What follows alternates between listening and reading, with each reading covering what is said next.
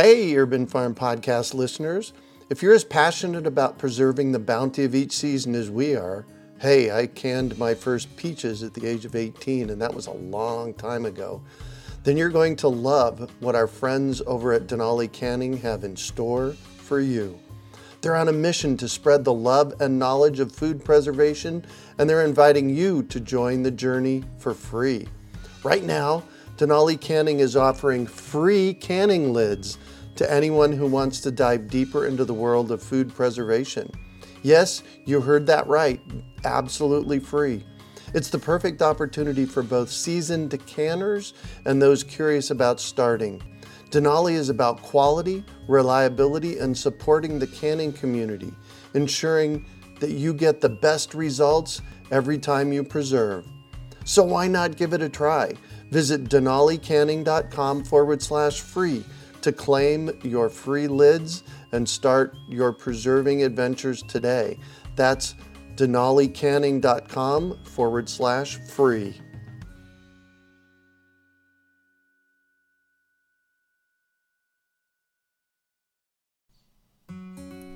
Did you know the best seeds for your garden don't come from the nursery?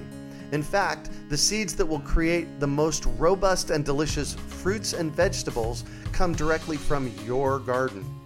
This is because they are uniquely adapted to your growing conditions, better than anything you can buy from a fancy catalog or website. Through the magic of seed saving, it is quite possible to have the garden of your dreams. The best part is, saving your own seeds is surprisingly easy and fun. With a bit of instruction, anyone can become a seed-saving superstar. Let us teach you how in our free seed-saving webinar. Just text SEEDS to 33444 to sign up, or visit seedsavinghacked.org for more information. That's SEEDS to 33444, or visit seedsavinghacked.org. You're listening to the Urban Farm Podcast, your partner in the grow your own food revolution. Whether you've just been introduced to urban farming or you're a lifelong advocate, we're sure you'll leave feeling more informed, equipped, and empowered to dig deeper into the soil of your local food economy. With you every step of the way, here's your host, Greg Peterson. Today on the Urban Farm Podcast, we have Don Tipping of Seven Seeds Farm to talk about his experience with seeds and plant breeding. Don has been offering hands-on practical seed workshops at Seven Seeds Farm since 1997. His farm is a small organic farm in the Siskiyou Mountains of southwest Oregon, situated at 2,000-foot elevation on a 7,000-foot tall forested mountain with rushing spring-fed creeks flowing through the land and nestled among old-growth forests.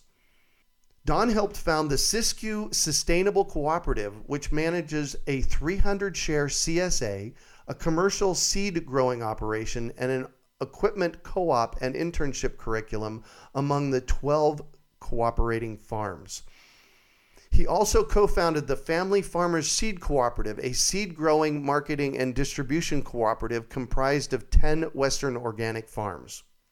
He sits on the board of the Rocky Mountain Seed Alliance and is a regular contributor to the Oregon State University Small Farms Education Program. Don is also a charter member of the Open Source Seed Initiative, OSSI, as a plant breeder and seed company advocate. Don is regularly sought out as a teacher, collaborator, and consultant in the Pacific Northwest. Welcome to the show today, Don. Hi, good morning, Greg. So glad to be here. And thanks for being here. I'm excited to chat with you. So I shared a bit about you. Can you fill in the blanks for us and share more about the path you took to get to where you're at now? Yeah, I'd be happy to. Well, going way back, I had the opportunity to run a small CSA farm at a Waldorf school in Davis, California, back in 1995. And at that point, I worked on a number of organic farms, and my relationship with seeds was just something that you opened a package and you poured something out and then you planted it. Right. I never really had given it much thought where they came from. And then through that Waldorf School farm experience, I had the opportunity to meet a man named Harold Hoven, who ran a small CSA farm at the Rudolf Steiner College in Fair Oaks, California, and taught biodynamic agriculture. And he had a long-standing relationship with growing seed. And not so much for the kind of self-sufficiency system, but as he put it, it was a way that a farm system could express its individuality. So basically, over time, the plants, through saving seed, are going to become adapted to that climate, the soils, the bugs, the diseases, that sort of thing.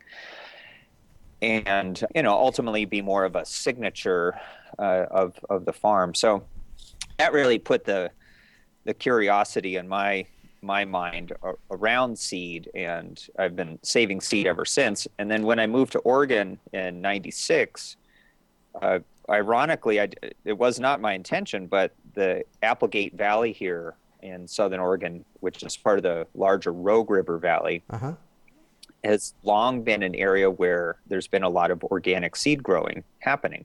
So I was not only able to meet people that have been doing this for years, but also Seeds of Change, the seed company, really had its start in this area. And I was able to get a couple seed contracts, 2 to be specific, back for the '97 season. I remember we grew lemon cucumbers and a Chinese cabbage. And that's how I got my feet wet with seed saving as a significant part of what we do here on our farm. Right. Curious, you said a couple of things that I want to kind of touch in on. You used the word farm system to describe a farm. Yeah. Can you say more about that? There's a number of words that people use to describe this sort of closed loop farm system or whole system. And permaculture is a new buzzword, relatively new buzzword. Biodynamics has always had that view, natural farming. So, and really lately I've been thinking about the old rhyme, Old MacDonald Had a Farm. Oh, yes. It's actually kind of a sacred incantation of how a healthy farm should be. And that's, if you ask a child what's on a farm, they're going to say, animals, a barn, plants, a family, those iconic aspects. So that's what makes a farm a system, so that a true, closed loop system, the fertility is coming from within the system. The animals make manure and that fertilizes the crops. Yeah. And the crop residues help make compost, and so forth. You can get real complicated. So, seed saving is, I think, an intrinsic part of that. And lately I've been thinking about it that I think in a way seed saving is the defining element of what makes agriculture. Pretty much until we started seed saving, we were hunter-gatherers. Right. And then once we started saving the seeds and replanting them, that's when agriculture started. Yeah. So it's so ironic that nowadays most farms don't save any seed. They buy it all. And and they don't have any animals, or they don't save any water in ponds or rainwater or swales, that kind of thing. And, I think we see so many efforts within the organic, natural farming community to get back to this Old MacDonald Had a Farm ideal of what is a farm. So. Wow, cool. And something that hadn't occurred to me, interestingly, was that growing seeds is probably pretty significantly different than growing food. Yeah, this is true. And that's one thing. We do quite a bit of education here on the farm. We do twice a year a 5-day intensive on seed growing. And a lot of people, because seed is kind of a hot topic right now with GMOs and Monsanto, and basically seed saving is seen as I hope the answer to what the GMO mess. But people are all excited to get into it. And one of the things I like to remind folks of is that you have to be really good at growing the crop to maturity. If you're going to grow, Chinese cabbage for, you have to be able to grow a head of Chinese cabbage. Right. Or if you want to grow lettuce for seed, you have to be able to grow a good head of lettuce, because the seed part is the next stage. And also, oftentimes when we eat a vegetable or a fruit, in the case of a cucumber or a tomato, we're interrupting the life cycle of that plant, and we're consuming the fruits or the vegetative portion at an immature state. So, like a cauliflower, for instance, when we eat it, it's a suppressed flower bud. Right. But when you let it all the way to seed, that plant might get 5 or 6 feet tall and be covered with hundreds, if not thousands, of flowers. And then those flowers get pollinated, and then the plant begins to dry down. And by the time you're harvesting seed, it looks like a weed, like a tumbleweed, like a dry, dead stalk. Right. And sometimes when we do farm tours, I'm a little embarrassed of how our fields look, because to the untrained eye, it's not these neat, tidy rows of heads of lettuce or nice, compact, easily recognizable vegetables. They look like, a radish plant for seed looks like a tumbleweed. They're huge. They're like 3 or 4 feet around. And so you have to, it's just a longer cycle. And if the weeds get in there, or it's just you're interacting with the plant for a longer amount of time. Mm-hmm. And in that, there's a lot of beautiful things that happen, because all of a sudden the pollinators become really important allies, even more so. Yeah. And you always have things flowering on the farm. Whereas lettuce, most of us never let our lettuce flower. We eat it as salad. And then it's also providing habitat for all these frogs, snakes, lizards, birds. We have untold amount of songbirds that come in the fall to clean up the seeds that we haven't gotten to, or we're trying desperately to get around to before they eat it. Right, exactly. So again, back to that idea of a system, the farm becomes more of an ecology. And that's, I really like that term that I think is used more in other countries than the U.S., of agroecology, and the idea that part of the salvation of what we can do around climate change, carbon farming, really entails seeing agriculture as an ecological system that isn't degrading the earth, but to the contrary, improving the wildlife habitat, the quality of the soil, pollinator habitat, the quality, the nourishment for the human part of the equation. And so, that whole part, it's just, you kind of have to be a little more invested if you want to say seed, because it's going to take more patience and more perseverance and more time. Yeah. Unless, of course, and this is where I don't like to scare people away, just let things go to seed. You don't even need to know what's going on. Right.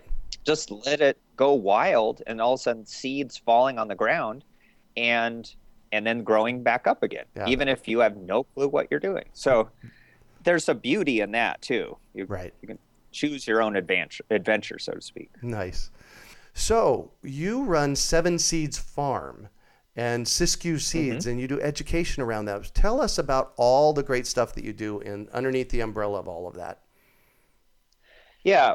As a lot of farms, it's kind of evolved over the years, but here at Seven Seeds Farm, we have 40 acres of land, of which we're tending about 12 acres. And of that, we have about 5 acres in annuals, most of which is for seed production. The rest of it is just our own subsistence homestead. And then we have about 3 acres of fruit trees, and we sell that at a farmer's market. And also I started at a cooperative CSA with some other farmers about 14 years ago. So we deliver food to about 300 families for the season. And we also work with the senior centers locally to supply organic produce there, and also the hospital workers at the 2 hospitals nearby. We supply organic produce to them as part of their benefit. We keep sheep, goats, and poultry as well here, but that's kind of more just for our own homestead use. Yeah. Well, and the manure that goes behind them, yes? Yeah, totally. Yeah, cool. Yeah. So tell me about the Siskiyou Sustainable Cooperative, and you use the initial CSA. Now, while most of our listeners might know what that is, would you just kind of explain what a CSA is and what you're doing there? Yeah. So basically a CSA, community supported agriculture, is what that stands for. is a subscription-based approach to delivering and marketing produce. Mm-hmm. So, we saw that in our area, the farmers markets, there's a bit of an erratic nature. If let's say you're a farmer and you sell there, you could have, good business, good sales, and then all of a sudden maybe a couple new farms begin selling, and maybe they're selling the same things as you. So it's difficult to develop customer loyalty in that, even though that does happen at the market.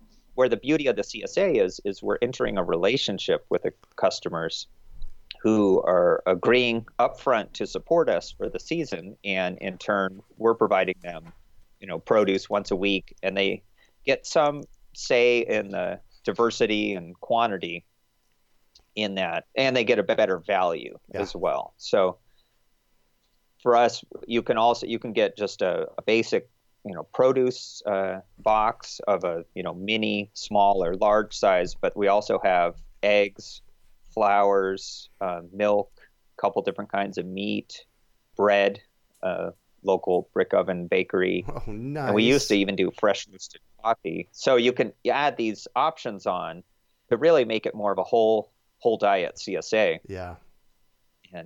And we've had a lot of people that have stuck with us for years. I mean, like I said, we've been doing this for 14 years, and it works out pretty well. So. Nice. So, and you actually put together a cooperative of farmers to make that happen. Yeah. That's because cool. you can imagine there's a lot of administration to something like this, all the communication with each of those 300 clients and all of the specialty things. So the way we've done it is there's one family that has a farm that runs the CSA. They do all of that, and they get paid to administer that. And then as growers, we sell our produce in at 75% of retail. Mm-hmm. So you can compare that with, if you're wholesaling, it's about 60%. Mm-hmm. So we get a little better price, but we also own the company. It's a cooperative. Right. So we have a say in how we do business. And then theoretically, if there's extra money left over at the end of the year, we decide if we're going to distribute it amongst ourselves, or oftentimes we'll invest in, like we own a refrigerated produce truck, or, we'll do some capital improvement for our business. Wow, how cool is that? And to top that all off, you've got the Family Farmers Seed Cooperative. So that's a cooperative that's growing seed. Exactly. Yeah. And, any farm that really wants, I think, long-term resilience, wherever they are, you want to have different, eggs in your basket. Right. Or, don't put all your eggs in the same basket. So a lot of these growers that grow produce also have some fruit trees and do some seed production. So we've found that because so many of us were growing seed, we actually started as an offshoot of the CSA co-op, a equipment sharing co-op, where we have a few pieces of seed cleaning and harvesting equipment that we share amongst ourselves. Mm-hmm. And then we began to, see that this little model that we had of collaboration and sharing was something that may benefit others who maybe are in regions where there aren't so many other growers growing seed. Right. So the Family Farmers Seed Co-op started back in 2008, and they're growers in Colorado, New Mexico, Washington, North Dakota, Idaho, Oregon, and California. I think that's it. Wow. Some of those growers are just out, like our friends in North Dakota, and there's not many other organic growers. So by participating in this, it gives them access to markets and, advertising and technical support that perhaps they wouldn't have otherwise. And, the ultimate vision is what we want to see is these bioregional seed hubs in different regions where people are breeding organic seed crops, producing the seed, educating, sharing equipment, making it available for everybody from the garden scale to the homestead scale to the farm scale, so that we have ultimately resilience in our food systems. Right. Because right now we have a system where most organic farms are buying all their seed, and it's coming oftentimes from who knows where, maybe even overseas, China. it's not a very stable system. So, we got to just start small. In permaculture, we say develop a nucleus and radiate outwards. Yep.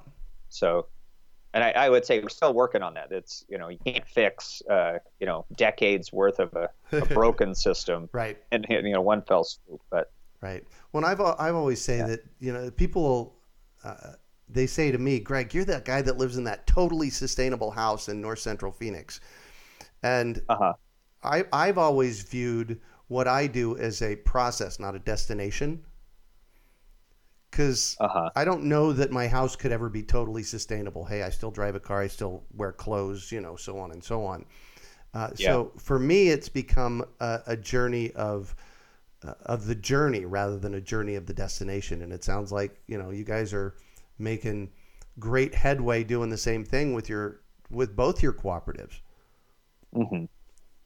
Yeah. And that's, I think in time, we're moving to a culture of access versus ownership.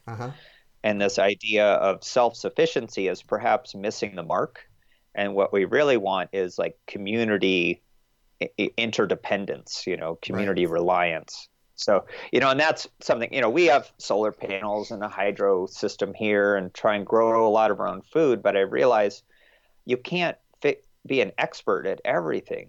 And there is a place for the specialists and to cultivate relationships with other people who, and that, like I found, I want to do all sorts of things, but seeds are sort of my gig. So I'm going to just do a really good job at that and try and build trusting, supportive relationships with others and, basically say, hey, I'll have your back on seed and hopefully, you've got mine on some other things, and together we'll do pretty good. Yeah, exactly. Well, and the bottom line is, and you kind of inferred this along the way, without seeds, there's not much else. Yeah. Yeah.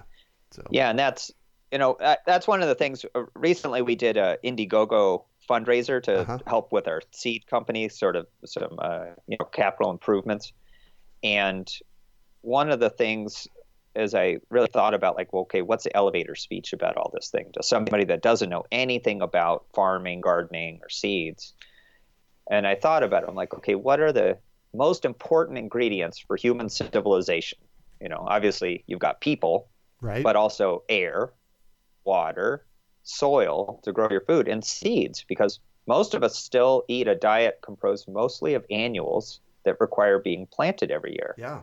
We're not eating chestnuts and, acorns and stuff quite yet. So, and again, like how to articulate that in a way that's not about self-importance. It's like, well, this is just something common to all people, something we all share in common, that seeds are important. And I think it's interesting that we have this whole, Monsanto kind of almost Star Wars good and evil epic playing out in these times, as people are trying to, consolidate this, and these are ultimately, I feel like it's kind of like the story of Robin Hood, that some things just always belong in the commons. Air. No one can own the air. Water. We try and own the soil, or the ground, but even then you think there's zoning, codes, laws, all that kind of stuff. Mm-hmm. And the same with seeds. Seeds should be, have always been freely exchanged. And even if we create laws, I could still walk into some field, gather some seeds, take them and plant them. Nature has its own rules. Right. And, I think we just, how do we bring the discourse around this to a higher level? And I really admire folks like Vandana Shiva who are helping us relearn, what does the commons mean? Yeah. What does sharing really mean? And, and it runs so counter to so many of those things around private property that we as Americans in particular, we put this on such high esteem. And I'm not meaning to undermine that for anybody and dilute it, but seeds move around, birds move them around, and animals are constantly moving seeds around. We can think of burrs and stuff like that. It's just how nature works. So,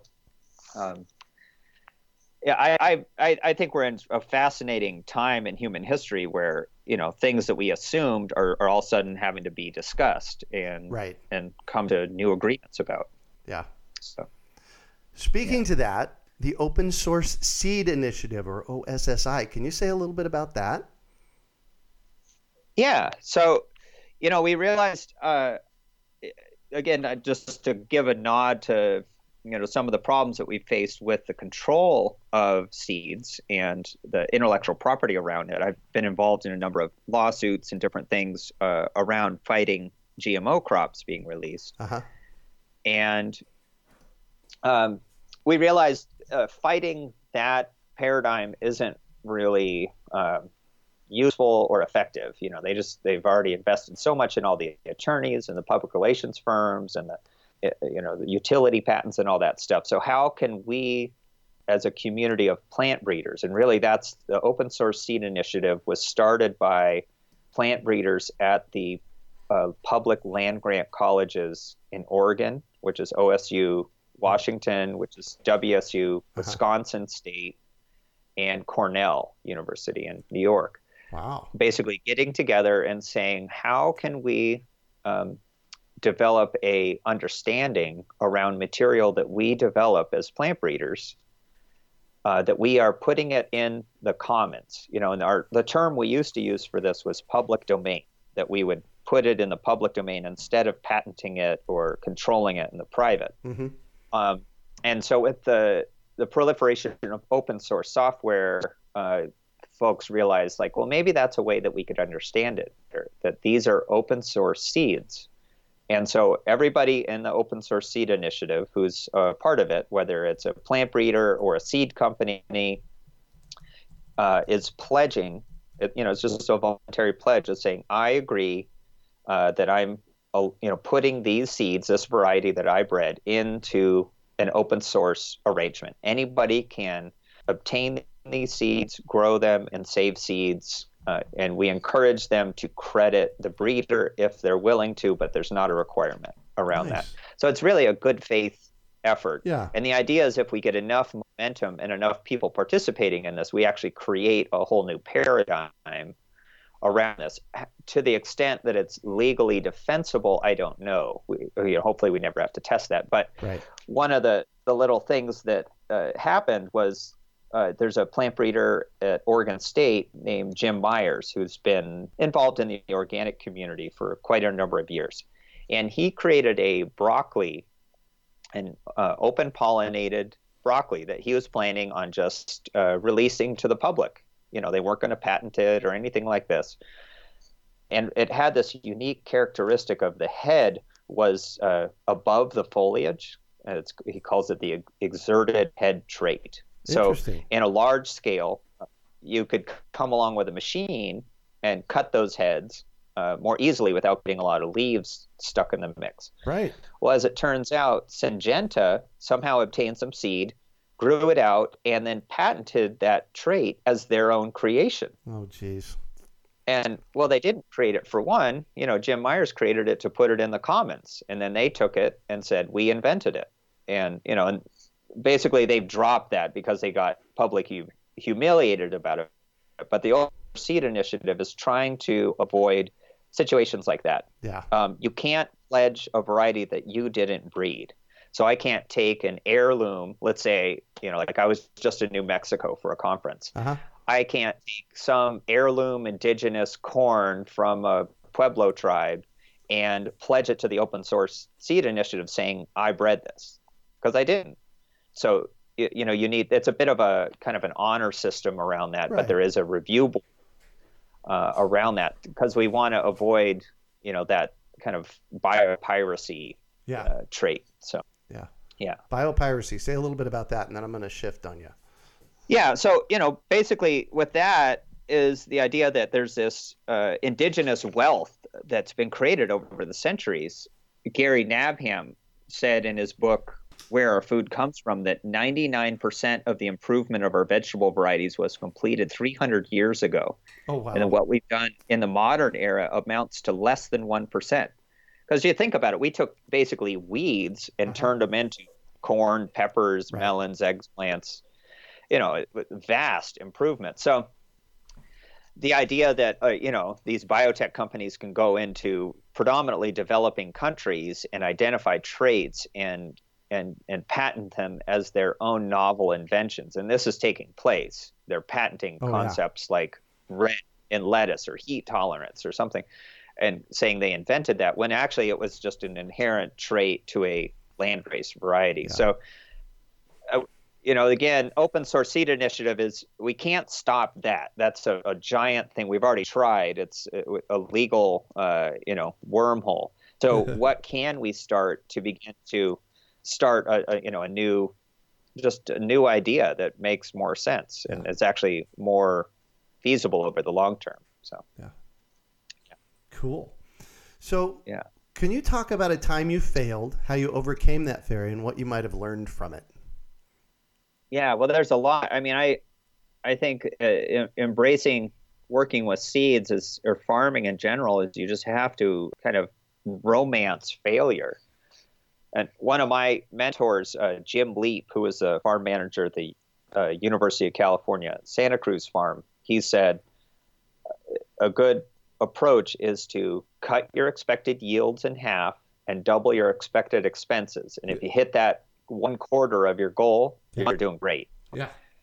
And that's a kind of a sad Murphy's Law approach to life. But I think some of the things, because nobody ever really taught me how to do this, there wasn't really a school you could go to learn seed growing or plant breeding. Right.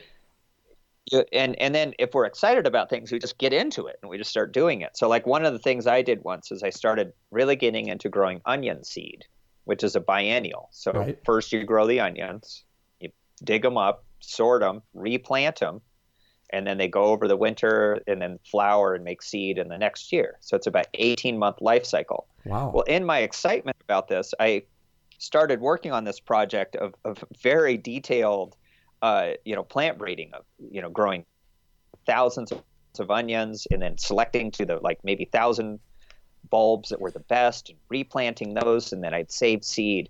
Well, and then what I did is I started, let's say this is 2008 that I started seed for some of these. Then in 2009, I started another one, and I realized I had 2 breeding projects that were leapfrogging one another, never communicating because they were in alternate years. Right. And just, it stopped to think about it long enough to oh, that's dumb. Now I'm created 2 projects where I should have just done 1. So there's things like that.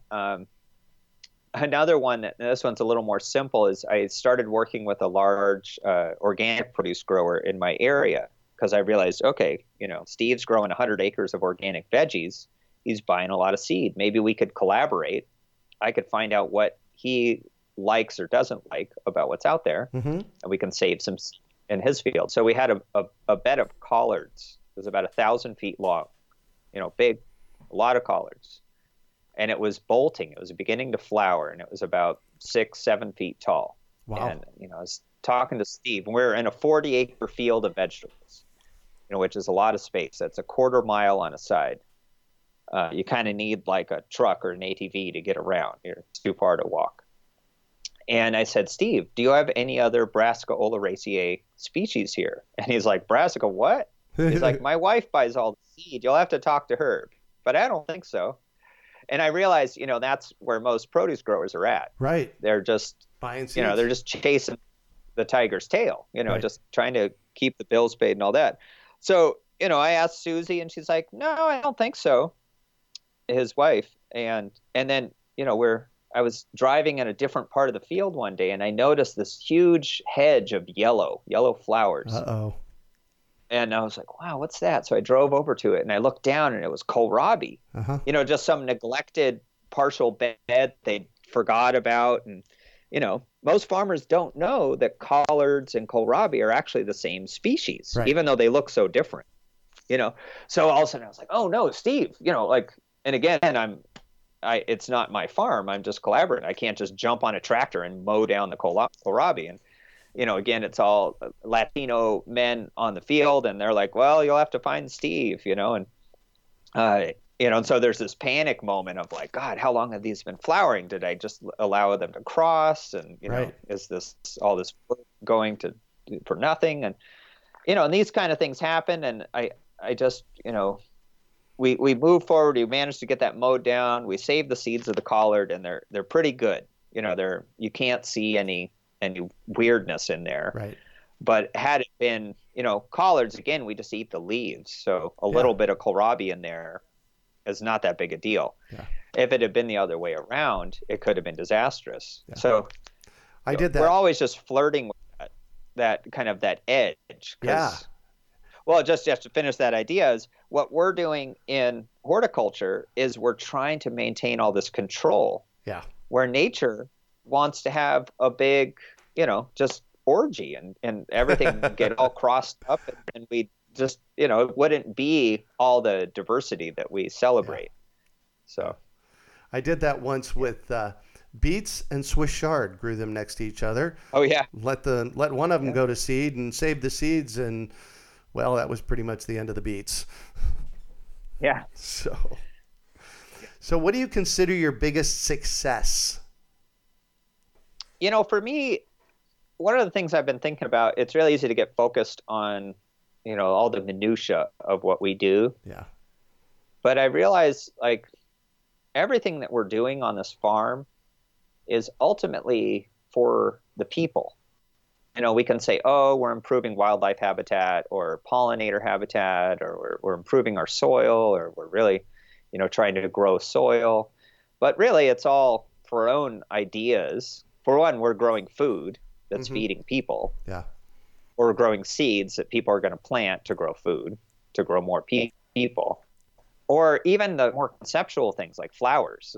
It's really for our own enjoyment and aesthetic, appreciation. So, and then I think about that in terms of the young people on the farm. We do internships and different trainings, and, we're cultivating.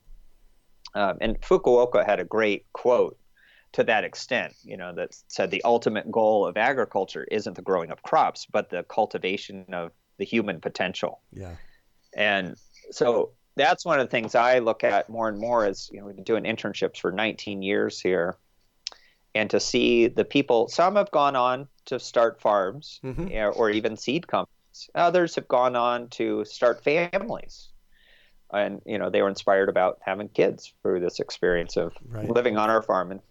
And those relationships, and that we're ultimately inspiring people to develop relationships with nature to improve the quality of their life and their happiness. Yeah. Like at the end of the day, that's, when we're all in our deathbed, I think that's the types of things we reflect fondly on.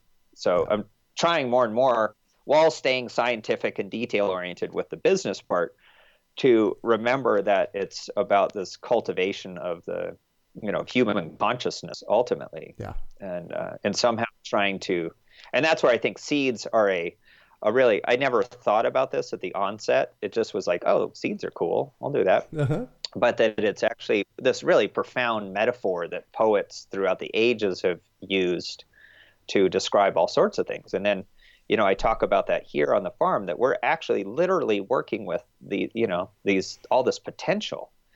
And, and I think, as we move seeds around and consolidate a whole field of kale or something down into a 5-gallon bucket of seeds, and just the potential that is inherent in that is something that gives me a lot of satisfaction. And more than my own satisfaction is sharing that with others and seeing them light up with just feeling that. They don't even have to know it. Like kids can plunge their hands into a bin of seeds, and you feel the joy emanating from them. Yeah. As they can't articulate what's going on, but so to me that part's just so awesome. Yeah. And I just want to see more people have those kind of experiences in their life, because that's kind of what it's about, increasing life. Right. Beautiful. So along those same lines, what drives you? That's a good question. When I teach, one of the little sayings I picked up from permaculture is that if you love what you do, you'll never work another day in your life. Yeah. And there's a lot of jobs that happen here that aren't really that fun, just whatever it is. Yeah. Cleaning out the goat barn or something. But I think one of the things I think about sometimes when I'm in these moments of maybe it's feeling a little monotonous or I'm having a hard time motivating is just remembering that if I can take an attitude that really what I'm doing here is I'm not the, like if this was an orchestra, I'm not the soloist. I'm not the lead first chair violin player. That's a tree or an animal or a field of a plant, or things I have no control over, the dragonflies that come to the pond. I'm really just, sometimes I get to be the conductor, and then other times I'm the like instrument repairman. Oh, this one's out of tune, I gotta tune it up. But for it to get to that beautiful symphony when everything's working right entails that ultimately we're leading from behind. And we have to kind of just get in there and see that it's about the union of all of these elements that make a system where it's beautiful, and there's a certain like magical dynamo aspect to it that it's just running itself. Yeah. And really a lot of it's so simple. A child could learn how to do most of what I do here, but it's knowing the right thing to do at the right time. Yeah. So that part, it's just a perpetual challenge. That's one of the things I like to share is that I feel like farming is like climbing a mountain that you'll never reach the summit of. You'll never right. You'll never graduate. You'll never completely figure it out because the climate will change. There'll be new bugs. Something will be different. Yeah. And you just have to recognize when there's a plateau to turn around and just take in the view and just breathe in, gratitude for just the opportunity to do something like that. And just know, like, well, that's part of what being alive is about. Yeah. It's just you're enjoying the process. And if you're product oriented, like there's a farmer that he was from Switzerland, and he said the day he looked out at his field of lettuce and he saw heads of lettuce as dollar bills, he knew he needed to stop farming. If you're always deducing it down to this, linear, quantifiable aspect, then you're sort of losing the magic of what it is why you do that. So, for me, that's why the plant breeding is really cool, because it's kind of like being an artist. You're creating new things, and so, and I've sometimes use the analogy of when you breed plants, you're like a singer-songwriter that's writing their own material. Right. When you just get seeds out of a envelope and plant them, you're kind of like a cover band playing cover songs. And then, you can make it sound good, right? But it's not the same really thing. You. So, so that part's been, just how to find the creative expression as I get older, just more fulfilling. Right. Yeah. So do you have one or two books that have been influential for you in this process in your life? Well, I mentioned the one earlier from Gary Paul Nabhan. Yep.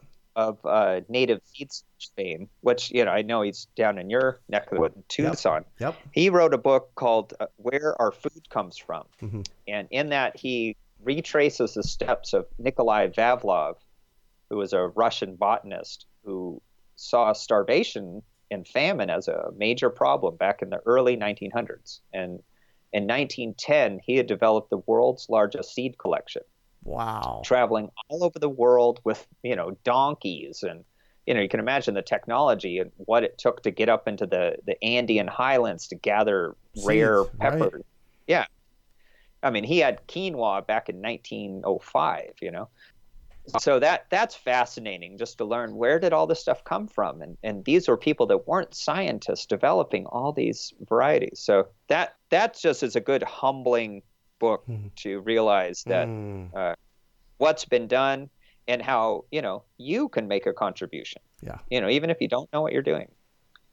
So that then another one would be a book called Return to Resistance by Raoul Robinson, and that one it's basically a plant breeding book, but it has a lot of story in it, and over the 40 years of his career, he traveled around the world and again was looking at problems that were affecting the food supply. Some blight on a potato in Africa and as a primary staple crop. So he would go in and try and do low-tech plant breeding with the community to help them improve their crops. So this is where the idea of horizontal resistance and plant breeding was developed. And, what a lot of us in the organic camp are doing is best articulated in this book. And I know it's back in print now. It went out of print, but it's, just a fantastic tale that, again, looks at the global situation in agriculture in a positive way and what we can do about it. Yeah. I'm on Amazon right now, and there are plenty of copies out there. Return to Resistance, cool. Breeding crops to reduce pesticide dependence. Yeah. Nice. And that's, to me, a fascinating thing is this idea that we can actually breed plants to resist pests and diseases. Mm-hmm. So, and that's one of the things I say, well, you can change the environment outside the crop, with row covers, greenhouses, sprays, picking off bugs, or you can change the crop from the inside, which over the long term is a better route. It's harder, but really when you look at all the things you don't have to buy to grow crops, then I think it's a better way to go about it. Yeah. So. Beautiful. What one final piece of advice do you have for our listeners? Well, I would, just encourage everybody to, again, start small and harvest small mistakes. So if you want to get in, don't let all of the details and Latin botanical names and all that dissuade you from getting into it.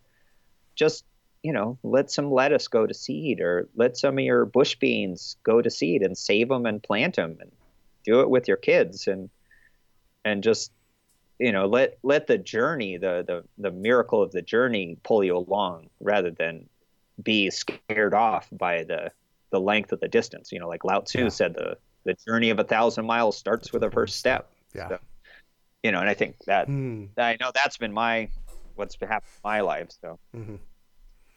Well, thank you so much for joining us on the show and sharing your experience with us today, Don. It has been a treat getting to chat with you.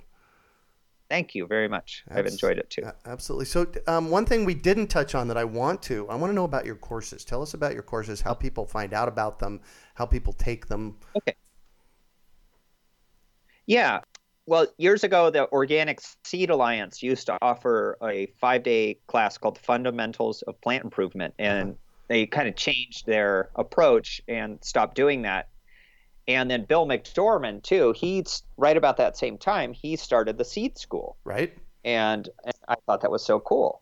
So I actually called up Bill McDorman. I said, hey, what do you think of me doing a Seed School? And he said, great idea. Go for it. Yeah. So his wife, Belle, suggested I call it something different just to identify, because it is a bit of a different thing. We do a 5-day intensive here on our farm called the Seed Academy twice a year. Nice. So once in May, and the upcoming one is May 3rd through the 7th.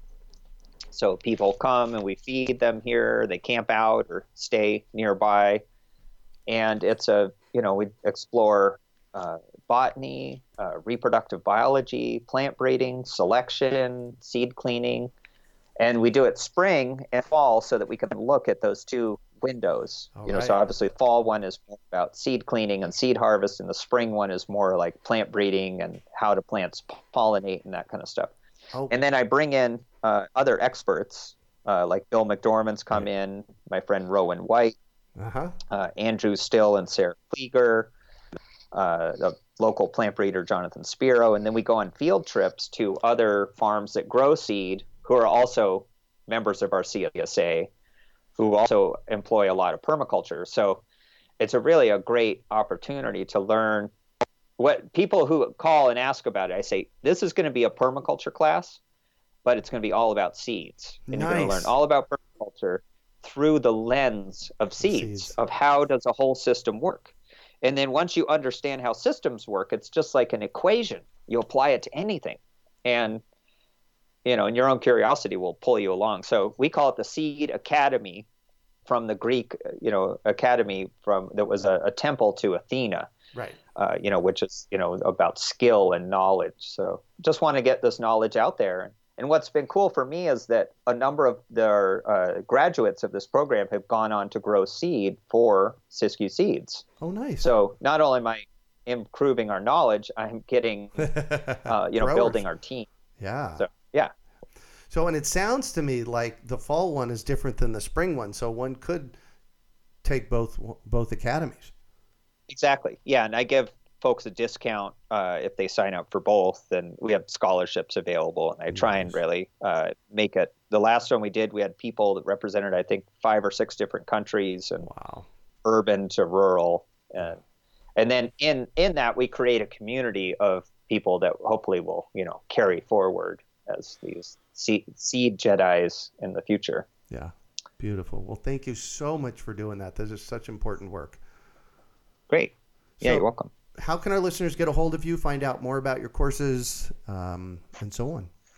Yeah, so we have a website for the farm, which is just 7seedsfarm.com, and that's where we advertise all our classes. And then we also have how-to tips on there. Mm-hmm. And then our seed website is siskiyouseeds.com, and that's where you can buy seeds and find out other information as well. Perfect. You can also find show notes from today's podcast at urbanfarm.org/7seeds. Well, that's it for today. Thanks for joining us on the Urban Farm Podcast. Great. Thanks. Did you know the best seeds for your garden don't come from the nursery? In fact, the seeds that will create the most robust and delicious fruits and vegetables come directly from your garden. This is because they are uniquely adapted to your growing conditions, better than anything you can buy from a fancy catalog or website. Through the magic of seed saving, it is quite possible to have the garden of your dreams. The best part is, saving your own seeds is surprisingly easy and fun. With a bit of instruction, anyone can become a seed-saving superstar. Let us teach you how in our free seed-saving webinar. Just text SEEDS to 33444 to sign up, or visit seedsavinghacked.org for more information. That's SEEDS to 33444, or visit seedsavinghacked.org. We hope you enjoyed today's episode of the Urban Farm Podcast. Remember to listen 3 days a week for tips, advice, and resources to help you on your journey with urban farming. You can find us on the web at urbanfarm.org, or send us an email to podcast@urbanfarm.org. In the words of Vincent van Gogh, great things are done by a series of small things brought together. Be encouraged that with each lesson learned and skill developed, you are one step closer in the direction of your dreams. Hey, Urban Farm Podcast listeners. If you're as passionate about preserving the bounty of each season as we are, hey, I canned my first peaches at the age of 18, and that was a long time ago, then you're going to love what our friends over at Denali Canning have in store for you. They're on a mission to spread the love and knowledge of food preservation, and they're inviting you to join the journey for free. Right now, Denali Canning is offering free canning lids to anyone who wants to dive deeper into the world of food preservation. Yes, you heard that right, absolutely free. It's the perfect opportunity for both seasoned canners and those curious about starting. Denali is about quality, reliability, and supporting the canning community, ensuring that you get the best results every time you preserve. So why not give it a try? Visit denalicanning.com/free to claim your free lids and start your preserving adventures today. That's denalicanning.com/free.